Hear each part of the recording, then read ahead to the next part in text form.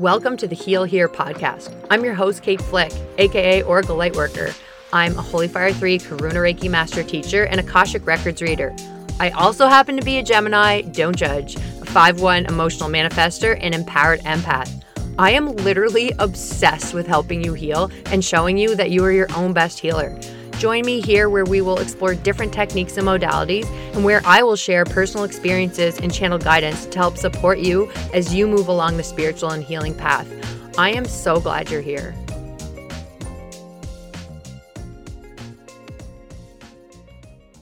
Tag team back again. Check it, your mic and let's begin. Party on, party people. Let me hear some noise. DC's in the house. Jump for joy. There's a party over here, a party over there. Wave your hands in the air. Shake your derriere. These 3 words when you're getting busy. Whoop, there it is. Let me hear that. Whoop, there it is. Whoop, there it is. I am not a karaoke person, but if I was, this would be my karaoke song. Actually, I lie. I did do karaoke. I think I've only done karaoke once in my life in a public setting at my friend's bachelorette party.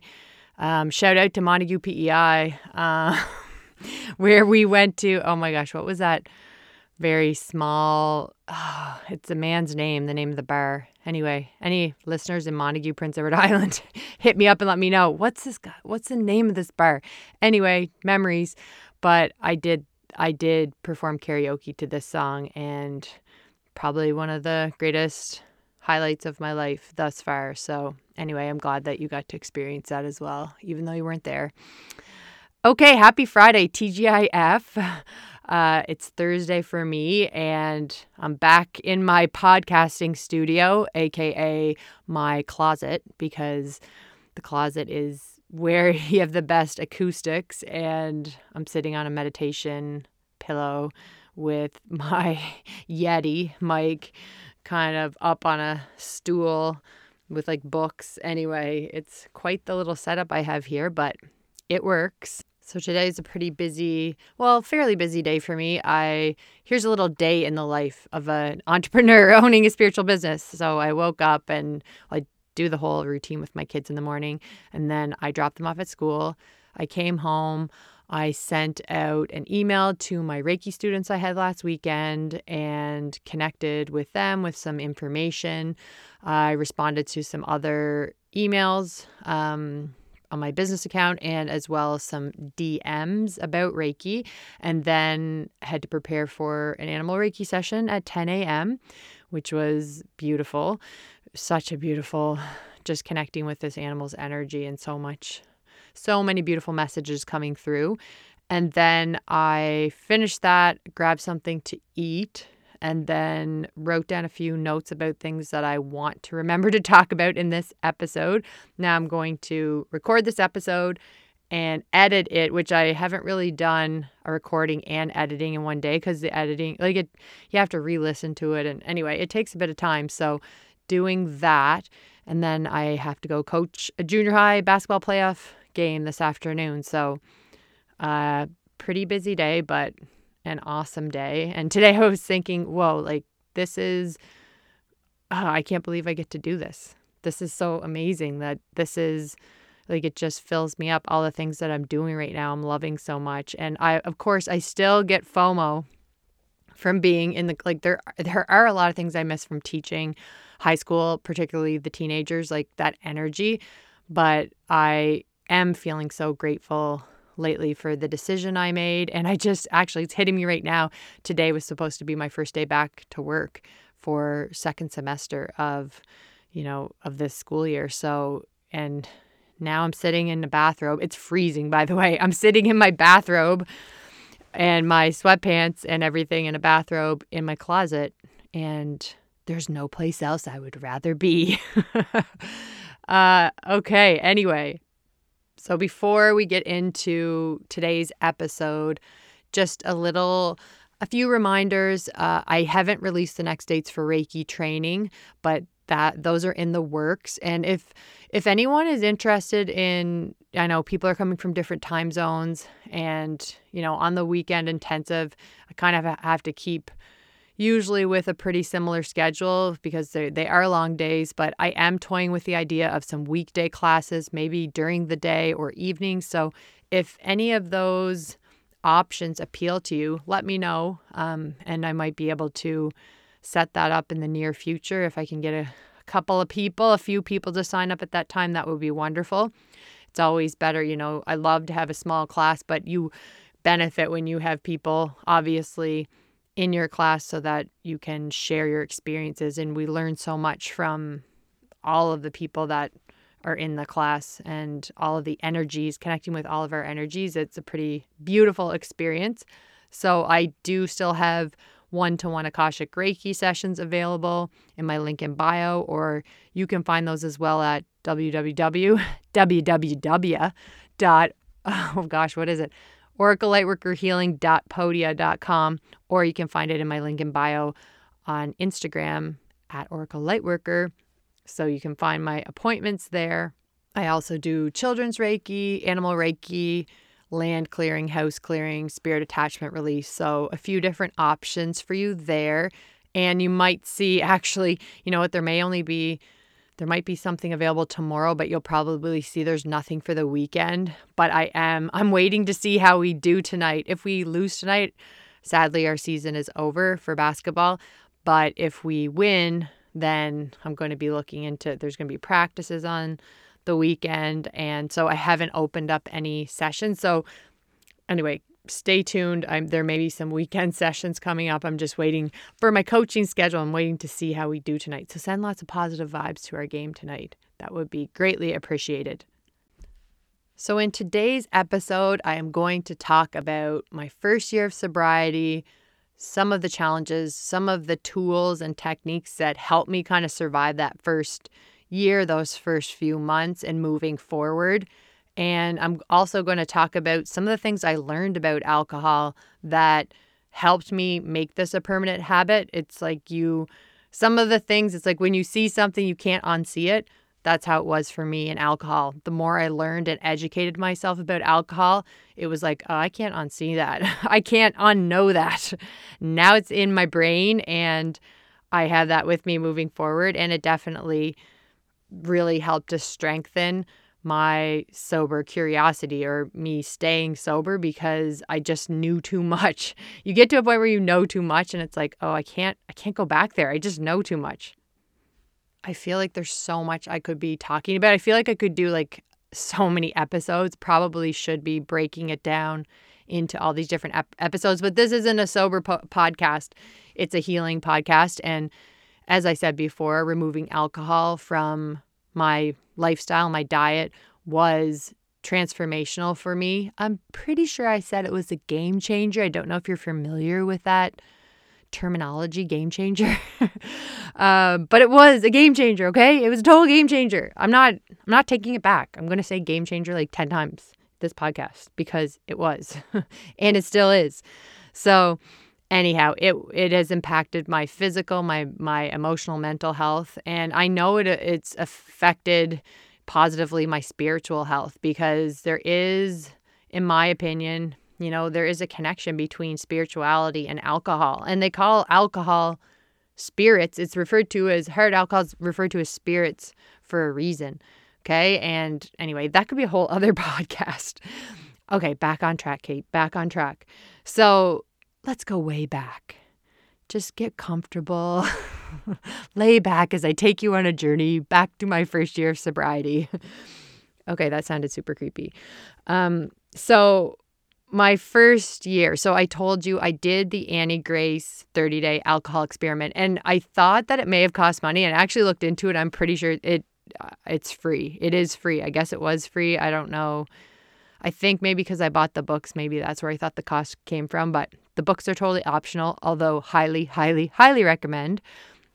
So I signed up for the 30-day alcohol-free experiment, and what I liked about it, and I think I mentioned this last podcast, is that there was never any pressure with it. It's not like you have to stop drinking forever.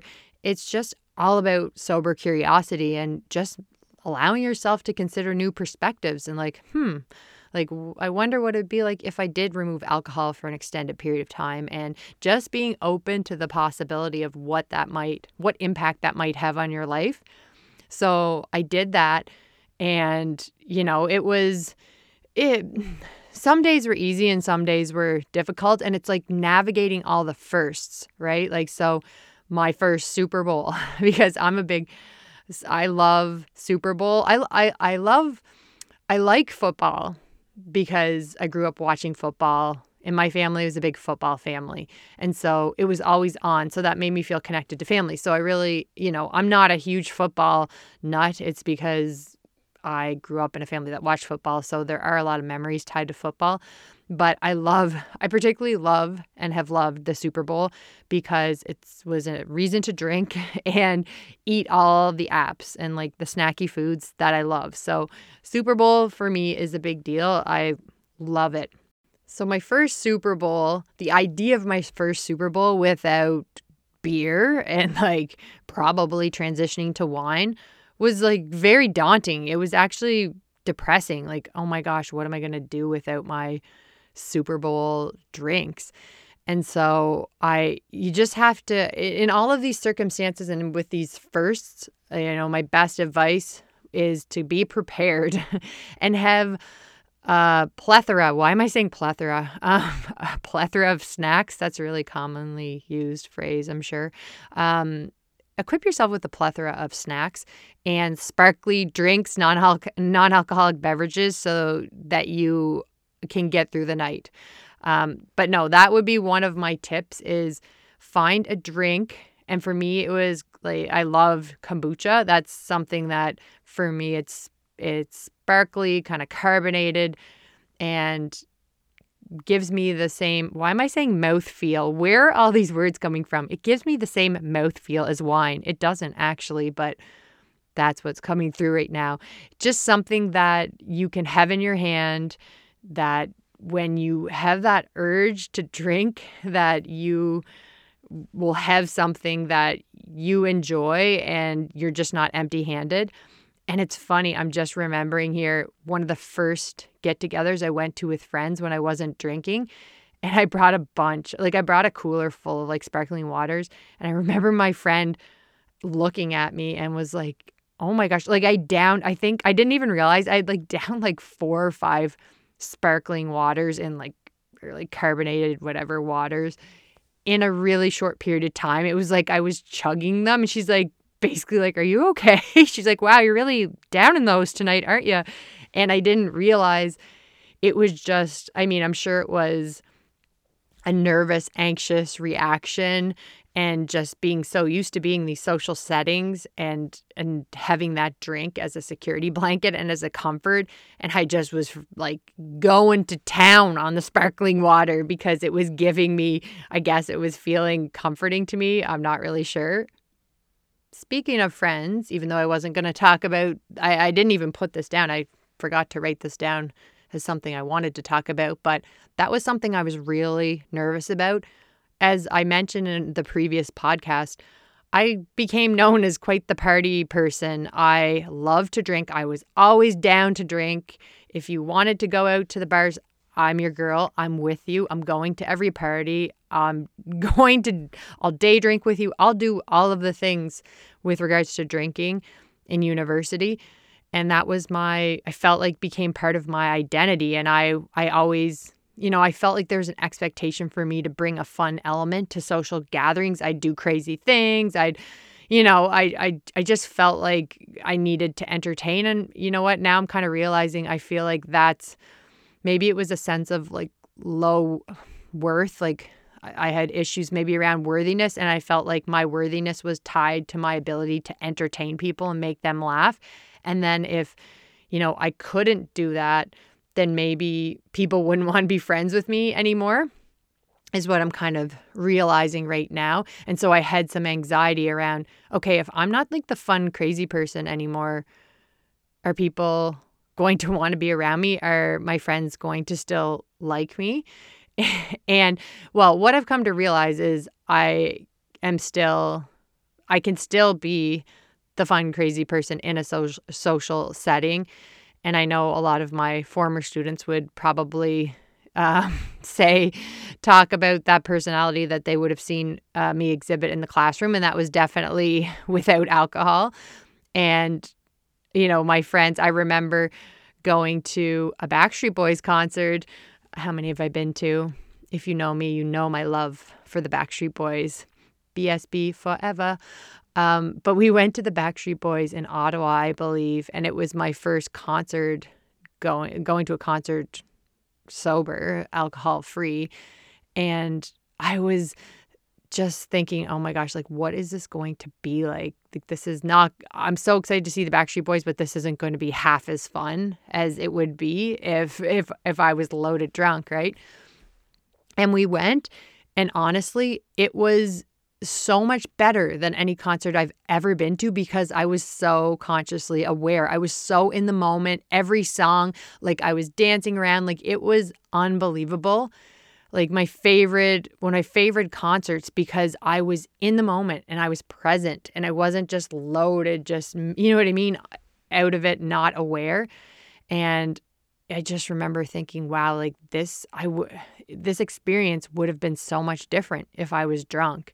And I remember just feeling a lot of gratitude, like, wow. And it's exciting. Like every time you do something that you've never done before, when you do it sober, you almost feel comforted, like, wow, like I did this and it was, it was enjoyable. And it's comforting to know that I can do these things that I did in the past when I was drinking all the time and they're still fun and they're still enjoyable. So of course I got off track again, but I brought up my friends because I remember like thinking that my friends aren't going to want to be friends with me or be around me. And I remember, some of those first few events I went to that I would typically be drinking at, and I wasn't drinking. And I was just so nervous about, if they were going to say something to me, give me a hard time, pressure me. And, I kind of prepared myself for everything. And it's so funny. It was a non-issue. I had built up all of these, not built up, but I had imagined all these potential scenarios and none of them happened. It was it was literally a non-issue. And I know maybe that's not the experience for everyone, but I think, I don't know, I thought that people were going to have more of a problem with me not drinking, but my friends were super supportive and they didn't make me feel that, bad about not drinking, because I worried about that, because sometimes if you don't drink, for other people, it might feel like that's putting a spotlight on their drinking or that you're judging them. And that's not for me, like at all. Like you do you. Like I don't care if other people drink. It's funny for me going to parties now and being around other people who drink. Like it can be quite entertaining for me now, to be honest. Like you do whatever you need to do. I drank for many years and, that was my journey and my path. So I'm keeping my eyes focused on my lane. And if you choose to drink, you choose to drink. But I thought I was going to be judged. I thought my not drinking might have triggered people. But I didn't find that with any of my family or friends at all. Like no one in my family at all seemed triggered by my drinking. And it's interesting that my dad actually celebrated a year of sobriety yesterday. It's yesterday the 1st.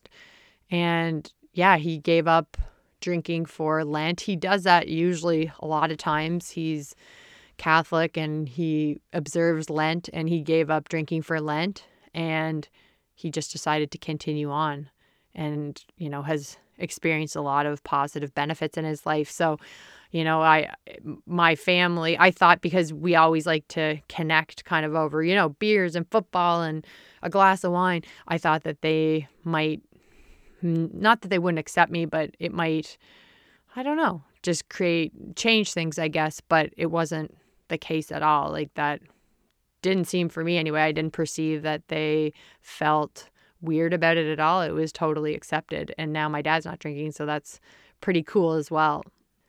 So yeah, so back to my first year. So for me, the biggest part was getting through the witching, what they call kind of the witching hour. And how I see the witching hour is that, that window of time, like if for me, the witching hour was Fridays at around 4, between 4 to, 7, or probably 4 to 7, 4 to 8, because that was my drinking time. And, I told you I'd crack that bottle of wine on a Friday night, and it's funny. I never, and this is very problematic. I totally understand this, but I remember telling this to other people, and people were probably like, this is not a good sign. They didn't say anything to me, but I remember saying, oh yeah, I don't like to drink and eat at the same time. Like it just, it doesn't feel good to me. And yeah, I wonder why, Kate. I wanted the alcohol going directly to my bloodstream without any interference. But it was true. Even through university, if I had any food, I don't know what it was. Like I wanted to drink pretty much on an empty stomach. Very problematic again. I know this. But then if I started to eat, I mean, I could have some finger foods, but if I eat something, I'm pretty much done drinking for the night. Like I was never that person who would come back from the bar and drink after the bar or anything like that. Like I'd always hit a point where, I would want to stop, especially if I had any food in my system, I'd want to stop. So for me, my witching hours Friday nights, whenever I get home from school, 4:30, 4 till could be around 7 or 8, and then, eat some food, and then I wouldn't be drinking like late into the night or anything like that, but I was usually drinking on an empty stomach, which I seem to love. But so it was me getting through that. And it's like, I remember even one time I came home from school and I realized, holy crap, this is a habit. I unconsciously went and grabbed for the wine. And I didn't even want it. And in my mind, I remember being like, I don't even want this. Why are you grabbing for this? Like, I'd rather have kombucha right now. The idea of wine doesn't even sound that great, but it had become such an ingrained habit. And what I'm thinking of now to compare this to is, I've deleted, if you ever delete like an app off your phone, like a social media app off your phone, and I've done that in the past where you delete, Instagram or Facebook off your phone, and then you find yourself unconsciously clicking where that app used to be. And it's like, oh, what am I doing? And it's like this unconscious behavior that's become ingrained. And it's almost like you're doing it on autopilot. And that's what I had become with the wine. And I remember that day, I was like, ugh. And I became consciously aware that day. And I was like, what am I doing? Like, I don't even really want this, but it's just become so ingrained. So anyway, I realized I had to replace the habit of drinking. I had to have something to do during that witching hour. Okay. And it's habit replacement is important when you stop drinking. Like drinking takes up a lot of time. It actually takes up a lot of mental capacity, which was so freeing when I got rid of that. But it takes up a lot of time. Like when you calculate the time planning to go buy your liquor, what liquor you're going to buy, all of that. But then the act of drinking itself can take time. And the interesting thing is when people quit drinking, it depends on how much you drink, but it usually opens up a big space of time in your life. Like, whoa, I have a lot more time now that I'm not drinking. I used to spend this many hours on Friday night or Saturday night. And it's like, okay, what am I going to do now? So what I don't like to give people advice, but today I'm speaking from my own experience, so you can take whatever resonates and leave the rest behind. But for me, it was important, you need a new hobby, okay? You need something, or a new habit, hobby, something to replace that old habit of drinking, something that will, because you're going to have new time. So for some people, that might be going to the gym, maybe you're going to start reading more or knitting. And it's kind of exciting when you think about it. It's like we're always so busy in this day and age, and people want more time. They're always saying, I don't have enough time for self-care and this and that. That's the big thing with quitting drinking. It opens up this time for more self-care and more focus on yourself, which is a beautiful thing. So I started going for walks, and I love to walk now. I used to be a runner, very much into running. I did a couple of marathons and was very into running, like big time, after I finished my basketball playing days. And I never would go for a walk because in my mind, if it was under a 5K run, I would not even bother because that's a waste of time. Even in the beginning, it was like under a 10K run. Like I'd have to run at least 45 minutes or I wouldn't want to bother with it. And I'm like, how things have changed. Now I walk. I never run. I don't have any desire. That's just me. And some people love to run. But right now in my life, that may change for me, but I just love to walk. And for me, it's just grounding. It clears my mind. It gets me out of nature and it's easy on my body. I just love walking. I get so many downloads and insights when I'm walking. And I love to walk with my husband, and that's where we communicate. That's kind of like our equivalent of a date, really, is our walks. So, but at that time when I quit drinking, I wasn't walking at all. So I just remember one day sitting there. I knew I didn't want to drink, but I didn't know what to do. And I just felt very uncomfortable. And so I just put on my headphones and went out for a walk. Just needed to get a change of scenery and went out. And from that day on, it started to be, a habit of mine that I would just put on a Sober Curious podcast, and I can give you some names of some podcasts that you might want to listen to. And so when I had that urge to drink, I went outside and replaced it with a new activity, a new habit, and kept my mind busy in a way that I was learning. It was reinforcing why I wasn't drinking. And I was listening to these sober podcasts, tell other people sharing their stories about how alcohol negatively impacted their lives and how long they've been sober for and what are their biggest tips and techniques and tricks and all these things. And it was very motivating to me to stay on the sober path and to keep it up. And so I kind of developed this new walking habit, which I loved. So another thing that I used to do on Fridays with our family is we would go swimming at the Kerry pool. If you're from the island, you will know the Kerry. I guess that's old school. It's Bella Lion Center. I'm sorry. So we would go to, I think there's a family swim, and this was before the pandemic. It was in 2019.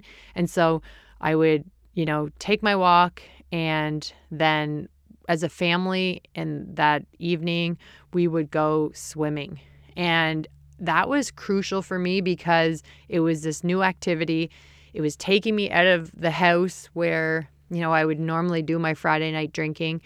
And it was just, it allowed me to really break from that habit. And it was very supportive and it was fun. Like I looked forward to this Friday swimming, this new routine, this new tradition that we were doing with our family. And it's something that my husband would always take the kids swimming on Sundays. I think I mentioned this before in the podcast. And on Sundays, I used to go to my school to do schoolwork. And so I kind of missed out on that. And the kids loved it. And so he would take them there every Sunday. So this was now me. I was getting to participate in this with the family on Friday nights. And it just helped me so much. And I wasn't thinking about drinking at all. We were just having fun. So as I mentioned earlier, learning and education was instrumental in me staying away from alcohol. I needed to learn about how alcohol was affecting me, affecting my body, affecting my mind.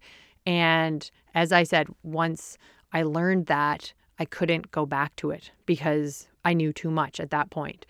And that's where I can't give enough gratitude to Annie Grace for writing the books that she did because they changed everything for me. I'm very, very grateful for her books, This Naked Mind and The 30-Day Alcohol Experiment. To me, those are the Bibles. Like if you are sober curious, those books, for me, maybe it's not for everybody, but they just made me realize that alcohol was taking more from me than it was giving to me. And they changed the game for me. See, I did that in a new way. I didn't say game changer. They changed the game. So I'm going to talk a little bit about a few of the things that have stuck with me the most and what really helped me change my thinking around drinking. And there's science involved in this, and it just made sense to me and made me realize that alcohol was no longer serving me. So when you drink, your brain releases dopamine, okay? It's like a pleasure hormone. It releases dopamine and endorphins, okay? And that's why when you have that first drink, it does. It feels so good. Like I'm not going to dispute that. It definitely feels so good. But addictive substances like alcohol stimulate those pleasure centers in the brain, and they stimulate them more than regular activities. So for instance, going for a walk, reading a book, meeting a friend for coffee, okay? These are pleasurable experiences, but in the pleasure department, they cannot compete with alcohol because when you drink alcohol, it is releasing dopamine far beyond normal levels. Your brain is releasing it far beyond normal levels. So this may sound great, like, yeah, that's perfect. That's what I want. I want my brain to release lots of endorphins, lots of dopamine. I want to feel good. Like, what's the problem with that? I know it sounds great, but the issue is that your brain is always trying to maintain homeostasis. Okay, it's always trying to remain balanced and bring your body back and your brain back into balance. So when you drink, your pleasure chemicals go up and your inhibitions go down. And so your brain is very intelligent, okay? And it's going to release a counter chemical called dynorphin to bring balance back to the brain and to counteract this huge spike of endorphins and dopamine that are present after you have a drink. Okay, so dynorphin, as I said, it's like a counter chemical and it acts as a sedative. So it brings you down. So when you drink, okay, you get quite high from that release of dopamine and endorphins, and then the dynorphin comes in and brings you back down. So this is why after you have a drink, you're feeling good, and then after a little time passes, you want another drink, right? You're not feeling quite, you want to get that hit again. And that's because that dynorphin was released into your body and it acted like a sedative and brought you down. So if you do choose to have that second drink, it is going to bring you back up. But the problem is it's not going to bring you up as high as you were before because your brain keeps releasing this dynorphin, this sedative, to keep that balance. And you're going to end up going lower than you were previously, meaning you are going to feel lower than you did before. So you'll have another drink, and then which will bring you up again, and the dynorphin will be released and brings you lower yet again. So you're going to be feeling more and more numb, and the endorphins are just not going to be working as well. They're not going to feel the same because you're continuously numbing yourself and you're never going to be as high as you were with that first drink. Imagine you had a feel-good scale, like on a scale of 1 to 10, 10 being like, I'm feeling amazing. And so, imagine you go to a happy hour and on that feel-good scale, you're at about a 6. And so you have a drink and the drink brings you up to about a 9 or a 10. And it's like, okay, I'm feeling good. But then the dynorphin is released, okay? And then that's going to bring you down. So when it brings you down, you are going to want another drink to bring you back up again. The problem is when you have this second drink, this time it's only going to bring you up to about a 7 or 8 on that feel-good scale, okay? It's not bringing you up to the 9 or 10. It's going to bring you up to probably around a 7 or 8. And when you're at that 7 or 8, your brain is still going to release the dynorphin and it's going to bring you down yet again. And then if you choose to have another drink, this time it may only bring you up to about a 5 on the feel-good scale. So think of this. You're at a 5 and you started at a 6. And a lot of people go to happy hour or whatever. They want to feel better. They want to feel good. And you do. You get kind of tricked into it because initially you are feeling like, that first drink, I miss that first drink buzz. Definitely I do. I love, not a care in the world, right? And you feel amazing. But what I do now, and this is one of my main tips or tricks or strategies that I recommend to other people, is to play the tape forward. And, play that tape forward and imagine that dynorphin being released and remembering that, if I have multiple drinks, I'm going to end up feeling worse than I did, on the feel-good scale, worse than I did before I started drinking. And that always makes me not want to have that drink. That always makes me more comfortable in my sobriety because I play that tape forward to what it's going to look like if I have multiple drinks. This is why you see people at a party and they're so happy and lively, the life of the party, having a great time. And then come the end of the night, you sometimes find these people are crying in a corner somewhere. And it's like, what happened? And it has nothing to do with the person. Well, I mean, maybe they are going through something in their life, but even if they are, it's the dynorphin is coming in, acting as a sedative and bringing you down to counteract those high levels of dopamine and endorphins. So it's going to bring you down if you have many drinks in a night. It's going to bring you down to a lower state than you were before you started drinking. And it frustrates me because alcohol is being marketed to us as a stress reliever. And, that's what the secret ingredient to have fun. And that's, people drink it because they want to have fun. They want to feel good. They want to relieve stress. Yet alcohol is the thing that's actually taking that away from us. And it really frustrates me now that I know this and to see the marketing around alcohol.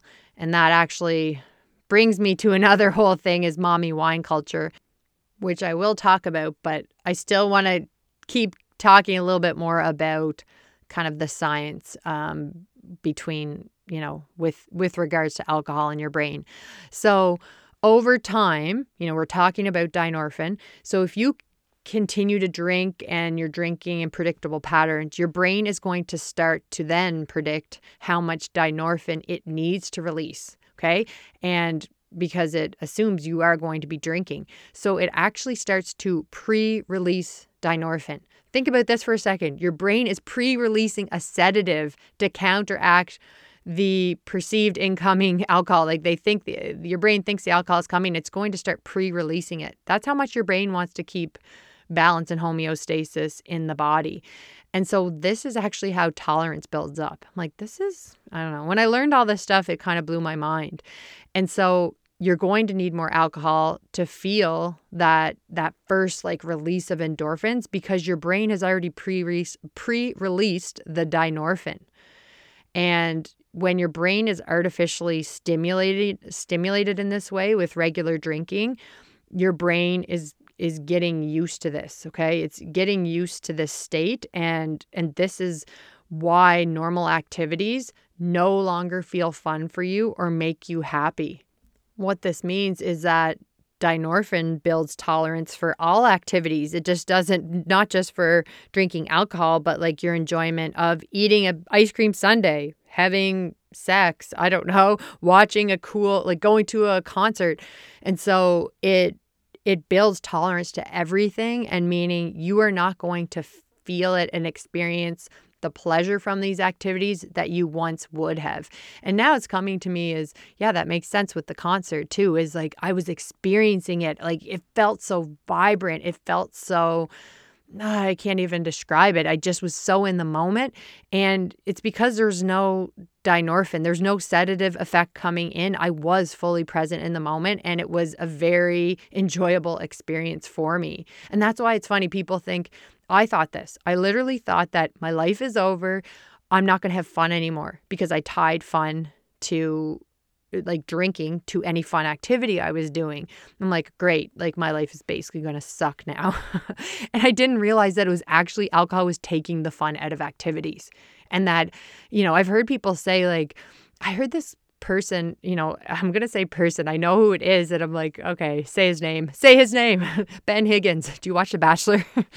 Ben Higgins, I don't know when, on his Instagram or something, he said, I just, as an adult, you just don't have, things aren't as fun as they were as a kid, and almost accepting that as a fact. And I'm like, no, that's not true. It's because things aren't as fun as they were as when we were kids, because when we were kids and experiencing that joy of an activity, we weren't drinking. Okay. And it's the thing, we associate alcohol and fun is because, dances and weddings and, every event that you have, graduation, celebrations, you win a championship in sports, usually there's alcohol involved. So these big celebratory events, we are tying the fun to alcohol. That's what I think we think is making it fun, is the alcohol, but that is not the case.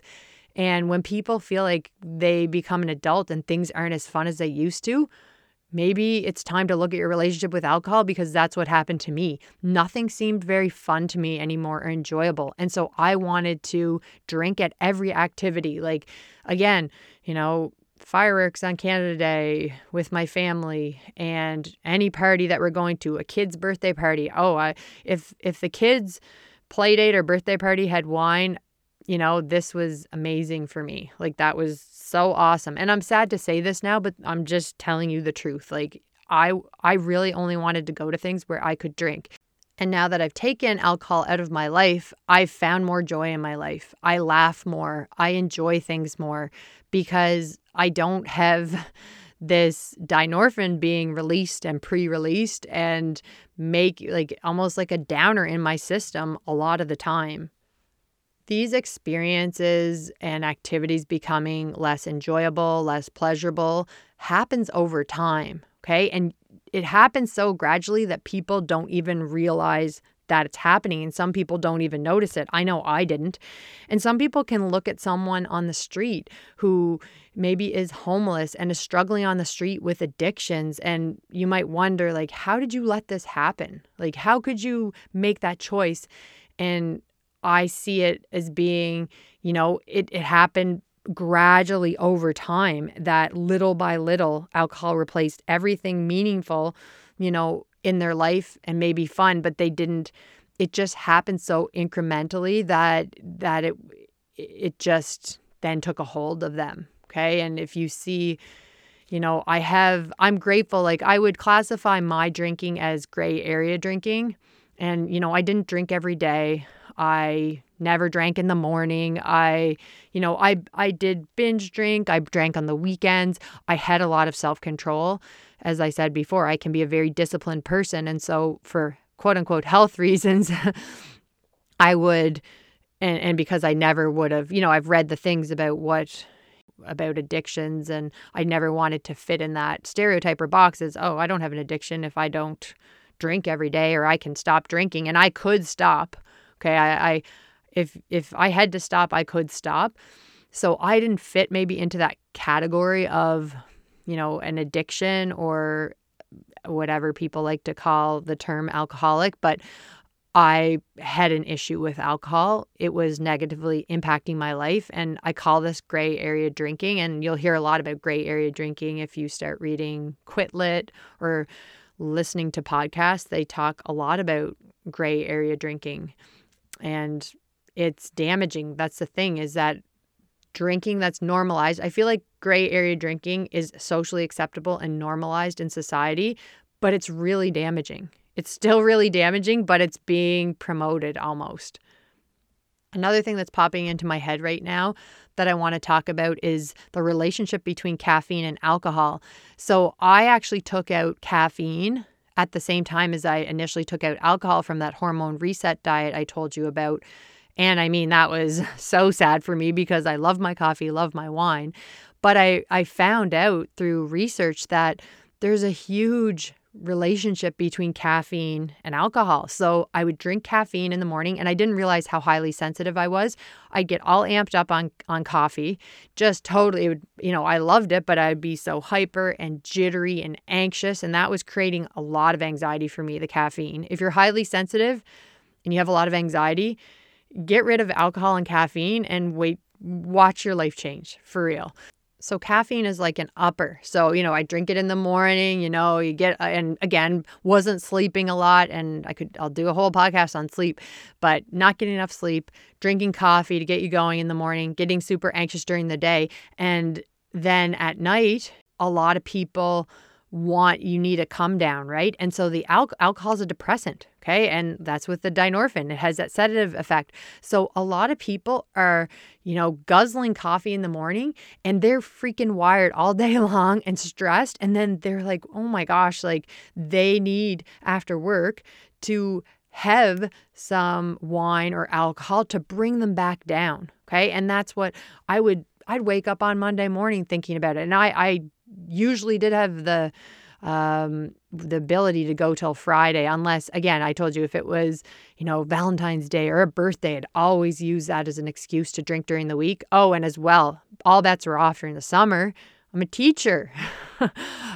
Cocktail hour. And, just that was a huge green light for me to drink, like during March breaks and summer vacations. And oh yeah, that's like, oh, well, there's no rule. The rules, I'm a rule follower. The rules don't apply now. Come on, you're on summer vacation. Yeah, Kate, most people don't get 2 months off for summer vacation to have cocktail hour. Not saying that I drank every day in the summer, but it would open the doors for opportunities for me to drink, and it would make me feel okay about it. Like, oh, it's okay. I'm on vacation. People would be like, like, live a little, relax. But yes, back to the caffeine and the alcohol. A lot of people don't realize that your coffee consumption could be fueling your alcohol. If you are having an issue with drinking and you want to be drinking less, if you're drinking a ton of caffeine, you may unconsciously be using alcohol to bring yourself back down because you've gotten too amped up from the coffee. So another tip would be, I know it sounds like absolute hell, but limit your caffeine or your coffee drinking when you're cutting out alcohol. It's going to make a difference. And for me, what was great is Dandy Blend. It's a dandelion drink. It tastes a lot like coffee, and get some nut pods in it and you're good to go. Or I find even decaf coffee gets me amped up, which is I drink decaf very rarely, but I drank quite a bit of it over the Christmas break, and I could feel it. I can feel, like, that's how sensitive I am. I can feel the caffeine, like, almost like giving me a flutter in my chest from decaf.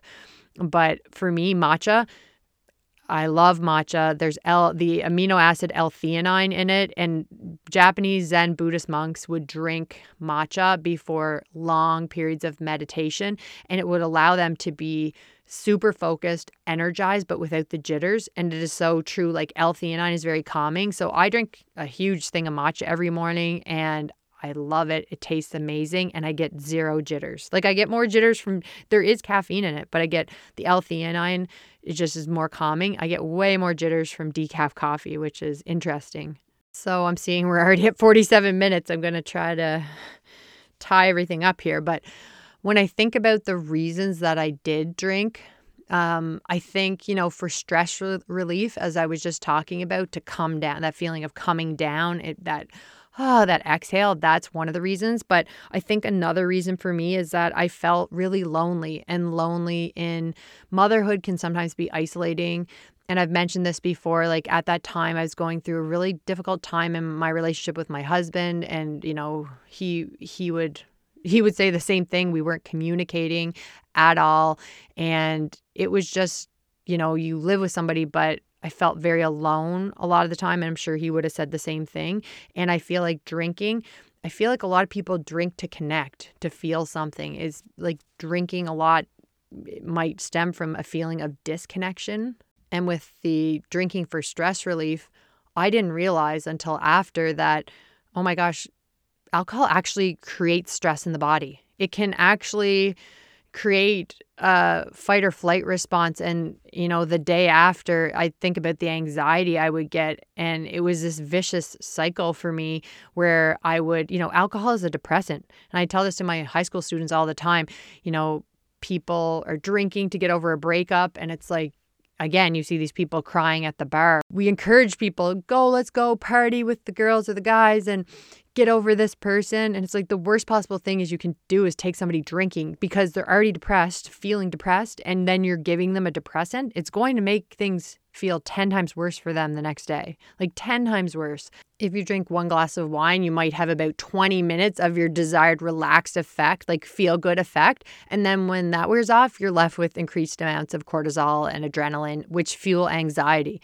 So alcohol actually causes anxiety, and it doesn't manage it. And no one talks about that. And that's what I really get frustrated with, is that it's one of the worst drugs that we can take if we are prone to depressive and anxious states, yet we are being marketed, and they were marketed to and told that it's going to help prevent and assuage that feeling of anxiety.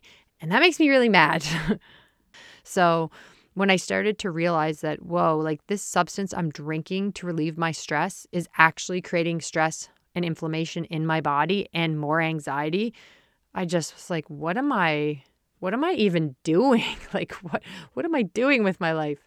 And when I started to realize that alcohol was creating stress and anxiety in my life, that's when I started to anchor more into, healthy coping mechanisms for stress and realizing that, I used alcohol, I guess, my whole life as stress management, but that I needed other tools. I can't always, I did use running or sports to cope with stress, but you can't always do that.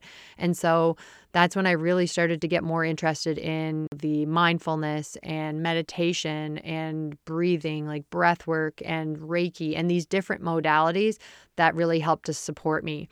And it's interesting with the Reiki is when I started getting Reiki sessions, like pretty soon after that, I think is when I did that hormone reset diet and removed alcohol from my life. And I talked about this with my students this weekend. Reiki, when you get and I wasn't even attuned yet, but when you're interacting with that energy, it will start to peel back the layers and remove things that no longer serve you. And alcohol wasn't serving my highest good, and I was blind to that. But Reiki started to open my mind up to the possibilities with that hormone reset diet, the book that I found, and then the 30-day alcohol experiment. And I see now that I was guided to remove that from my life. And it's just so interesting because it all did start with Reiki, and Reiki will guide you in that way and remove the people, the habits, the situations from your life that are not serving your highest good anymore. So back to mommy wine culture. I was a card carrying mommy wine culture, I don't know, member. I was, I had, what did that say? I had, for Christmas, people have Christmas decorations. I had a little Christmas decoration thing I bought that said, as long as we have wine, the holidays will be fine. I shake my head at my old self. I can't believe my old self just that I would have had that. But I bought right into mommy wine culture. And don't worry, I've since thrown that. I didn't donate it because I was like, I'm not participating in big alcohol, like brainwashing people anymore. And I just chucked it right in the trash. So sorry, it's not at your local Value Village. It's been destroyed. But I totally bought into mommy wine culture. And if you read about it, it's sort of crazy. It can be compared to what happened with women and smoking. And so in the 1920s, women weren't smoking as much. So big tobacco decided to focus its efforts on tying smoking to women's equality and liberation. And they called cigarettes torches of freedom. Oh, don't even get me started here. So basically, big alcohol piggybacked on that moving forward, in that kind of tying women's liberation and equality to drinking and showing, targeting their marketing at women and making women feel empowered and making them believe that they were empowered through drinking and that they were, drinking with the boys and in power positions, and focused a lot of their marketing on targeting women. That's kind of where it started. And then moving into the mommy wine culture movement, we are being led to believe that we need wine to mother, to parent, and that wine is a necessary part of motherhood. And you see it in marketing, and now you see it. I read about it in the book by Holly Whitaker called Quit Like a Woman. That's another book I highly recommend. And she talks about how that Instagram influencers and social media kind of took the burden off of big alcohol shoulders and started marketing it for them. And you see wine everywhere in social media. And I think I said that before. I used to love seeing people posting about wine, showing pictures of wine. It made me feel really comforted because I felt like I needed wine to cope with motherhood. And we talked about feelings of isolation that a lot of mothers probably feel. Your life changes so drastically when you have kids, and it's obviously amazing, but there are a lot of challenges with motherhood, and you can feel very lonely. And it's like this wine has been marketed as this magical elixir that just makes motherhood manageable and makes it easier. When in fact, it was making me less present with my children. It was making me more anxious, more tired, and feeling like crap, if I'm being honest. So when we talk about mommy wine culture, I mean, we can see evidence of it in different ways when you hear people saying, I need my mommy juice, or, buying like what I bought, that sign that said, that's not mommy wine culture specifically, but well, it's still wine culture, and that as long as I have wine, the holidays will be fine. And just like organizing your events, like birthday parties, always making sure there's alcohol there with anything around play dates and birthday parties, and, posting about drinking, and that's how you cope with your kids, and drinking after you get your kids to bed. And like all these things kind of work together to create this mommy wine culture. And I'm telling you, I was a huge believer in it, and it made me feel, I don't know, did it make me feel like I was part of something? Did it make me feel connected to something that, okay, I'm not the only one over here struggling in motherhood? But I think it speaks to a lack of support for mothers and their mental health and coping strategies, and also that mothers need more support. Mothers are carrying a lot. They're balancing a lot on their plates. And I feel like wine is just kind of sweeping all of this under the rug.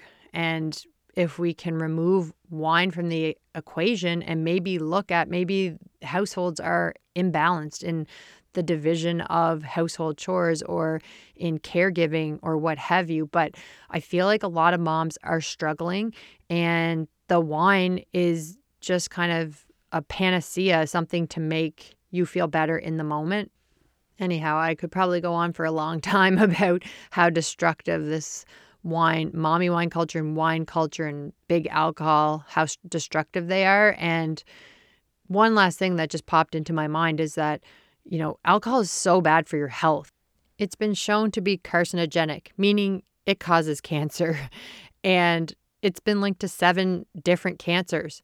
And I'm a cancer survivor. And so I was drinking this toxin and doing everything else, like trying to do everything else to make myself so healthy and prevent inflammation in the body. And it's like the only thing I wouldn't look at was my alcohol consumption. I think that's where cognitive dissonance comes in. That's a big part of drinking and continuing to drink, even though it's like, it's probably not good for you, but you continue to do it. It's like smoking. Someone who smokes but knows that there are all these health implications. It's terrible for your health, but they continue to smoke. There's cognitive dissonance there, which is when your beliefs and your behaviors are in conflict. So you may not even realize like there's an internal conflict going on, but there is. And deep down, people probably know that the alcohol they're consuming isn't good for their health, but there's all these studies that would say, oh, wine is healthy for you. And I latched onto those studies. And after doing research, realizing that a lot of those studies have been cherry picked. And as I said, alcohol is linked to 7 different cancers. And I was a cancer survivor. Well, when I was diagnosed with cancer, I'm drinking it. And I wasn't specifically linked to melanoma, but still, I was doing everything else in my power to improve my health. Yet I was unwilling to look at my alcohol consumption. In addition to that, it literally destroys your gut microbiome. And that's something I was really into for a time there, is gut health. And it causes like a dysbiosis and kills all the good bacteria and makes it really difficult to have good gut health. It causes premature aging. It messes with your blood sugar balance and makes it really difficult for people to lose weight. Like, there are so many health implications, and it's just so many reasons why we should be removing alcohol, but I get it. I was clinging on to it, and I had to let it go. And it's one of the best decisions that I've ever made. So in closing here, just to wrap up, I mean, I could have talked about so many more things, I feel like, and I was a bit all over the place. I apologize. Hopefully you can follow this.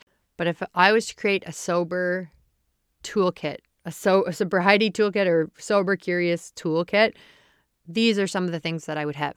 I'd have so many amazing sparkling waters, also non-alcoholic beverages like beer, like non-alcoholic beer, sorry.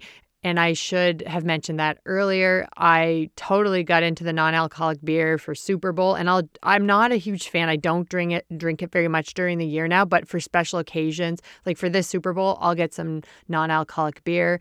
Libra is great. It's brewed in Prince Edward Island. You can get it anywhere. You can get it all around North America. I love Partake as well. Partake is really good. There's not, if you are somebody who's looking at the nutritionals and you're somebody who's into, you don't want to be drinking hugely highly caloric drinks. There's I think their pale ale has 5 calories or 10 calories or something like that. And there's 0 sugar, 0 carbs, 0 anything. So if that's something that's important to you, Partake is a good one as well. But Libra tastes really good. And they're coming out with so many cool non-alcoholic beers and flavors now, and non-alcoholic drinks in general. So treat yourself. Okay. Treat yourself. You might also want to keep some candy nearby because there's a lot of sugars in some alcoholic drinks that you're drinking, or I think, don't quote me on this, but I think the alcohol, I don't know if it converts to sugar in your system or how that works, but I do know that once you quit drinking, a lot of people are craving sugar. And I just feel like, you know what? Let yourself eat the sugar. Treat yourself. Go have a freaking sundae. Go put your face in a bag of Sour Patch Kids because you deserve it. And yeah, sugar's not great for your health either, but it's darn well better than alcohol, in my humble opinion. So have some fun snacks around, have some sugar. And, it's best if you can add a lot more fruits to your diet, like natural sources of sugar. That's going to be really helpful as well. I would say follow a lot of sober accounts. I love following sober accounts. There's tons of sober curious accounts, or you can start one to keep yourself accountable. And it can be totally anonymous, but it just keeps you seeing this type of content, and it keeps you motivated instead of seeing, mommy wine culture stuff. Maybe stop following accounts that are always posting about alcohol and start following sober curious accounts, because what you see on your feed is going to have an influence and it can keep you feeling motivated. And I see these posts all the time reminding me of how amazing it feels to wake up without a hangover. And I love seeing these posts because it's just I know it does feel amazing, and this is why I'm doing it. You can also, as I mentioned, get into reading what's called Quit Lit. And so it's just kind of sober, curious literature. Some books that come to mind for me that I liked, and I don't even remember, I think it was a blur when I was reading these, but I pulled a couple from my bookshelf. As I said, Quit Like a Woman by Holly Whitaker, highly recommend. We Are the Luckiest by Laura McGowan. A Happier Hour, Rebecca Weller. And The Unexpected Joy of Being Sober by Catherine Gray. I'm not going to have the time to put all these in the show notes, so you are going to want to write these down because I have a busy day today to get this out for you tomorrow. This one's called Smashed, Story of Drunken Girlhood by Corinne Zalkas. Wait, KORENZAILCKAS. The Sober Diaries by Claire Pooley. As I said, Alcohol Experiment and This Naked Mind. And that's all I have in front of me right now. I know I have more downstairs, but there are just so many awesome books that you can read that really support you. And the more you become educated, it's like retraining your brain and learning all this stuff. As I said, you'll learn these things and then you'll know too much and you can't go back. That's how it was for me anyway. You're going to really want to anchor into self-care activities. So guess what? Treat yourself. You're going to save money. So start funneling that into activities like massages or manicure, pedicure, Reiki. Like these are the things that I did. Well, I didn't actually do massages really or pedicures or things like that as much just because I did some massages. That's just not, getting my nails done isn't my interest, but I definitely did Reiki sessions. I bought a lot of books because that's something that feels like self-care to me, is buying these books.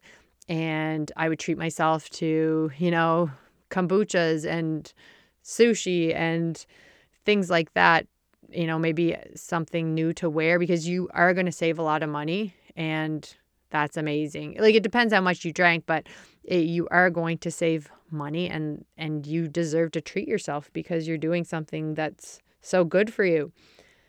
I think that is, I'm sure there's lots that I'm missing. I'm sure there's tons. I'm going to log off here and be like, oh, I should have said this. I should have said that. But this is what's coming to my mind today. I'm over an hour here, so maybe I'll do a part 3 someday. If people are interested, I don't know. So if you're feeling sober curious at all, just explore it. There are no expectations. You don't have to commit to anything, but just even opening up that little space like in your life, or just opening yourself up to the possibility of letting go of alcohol for, an undetermined amount of time, it can be life-changing. It was for me. Honestly, it's changed my life in the most positive way. And I can tell you that I don't think about it anymore. Okay. And I'm just realizing now that I didn't really give any techniques about how to cope with certain situations, but maybe I'll have to say that for another day because I'm running out of time here. But it's been such a blessing for me to have stumbled upon this sober, curious life, and I'm very grateful. So if you have any questions, please feel free to DM me or email me, and I will help you if I can. Thank you so much for listening today, and I hope you have an amazing weekend. And if you are in Prince Edward Island, I hope you stay warm because it is going to be freezing up in here. So put on your toque, put on your mitts, and bundle up, y'all, because we are heading into the polar vortex. Happy weekend. Okay, that was weird. I should delete that. Okay, bye.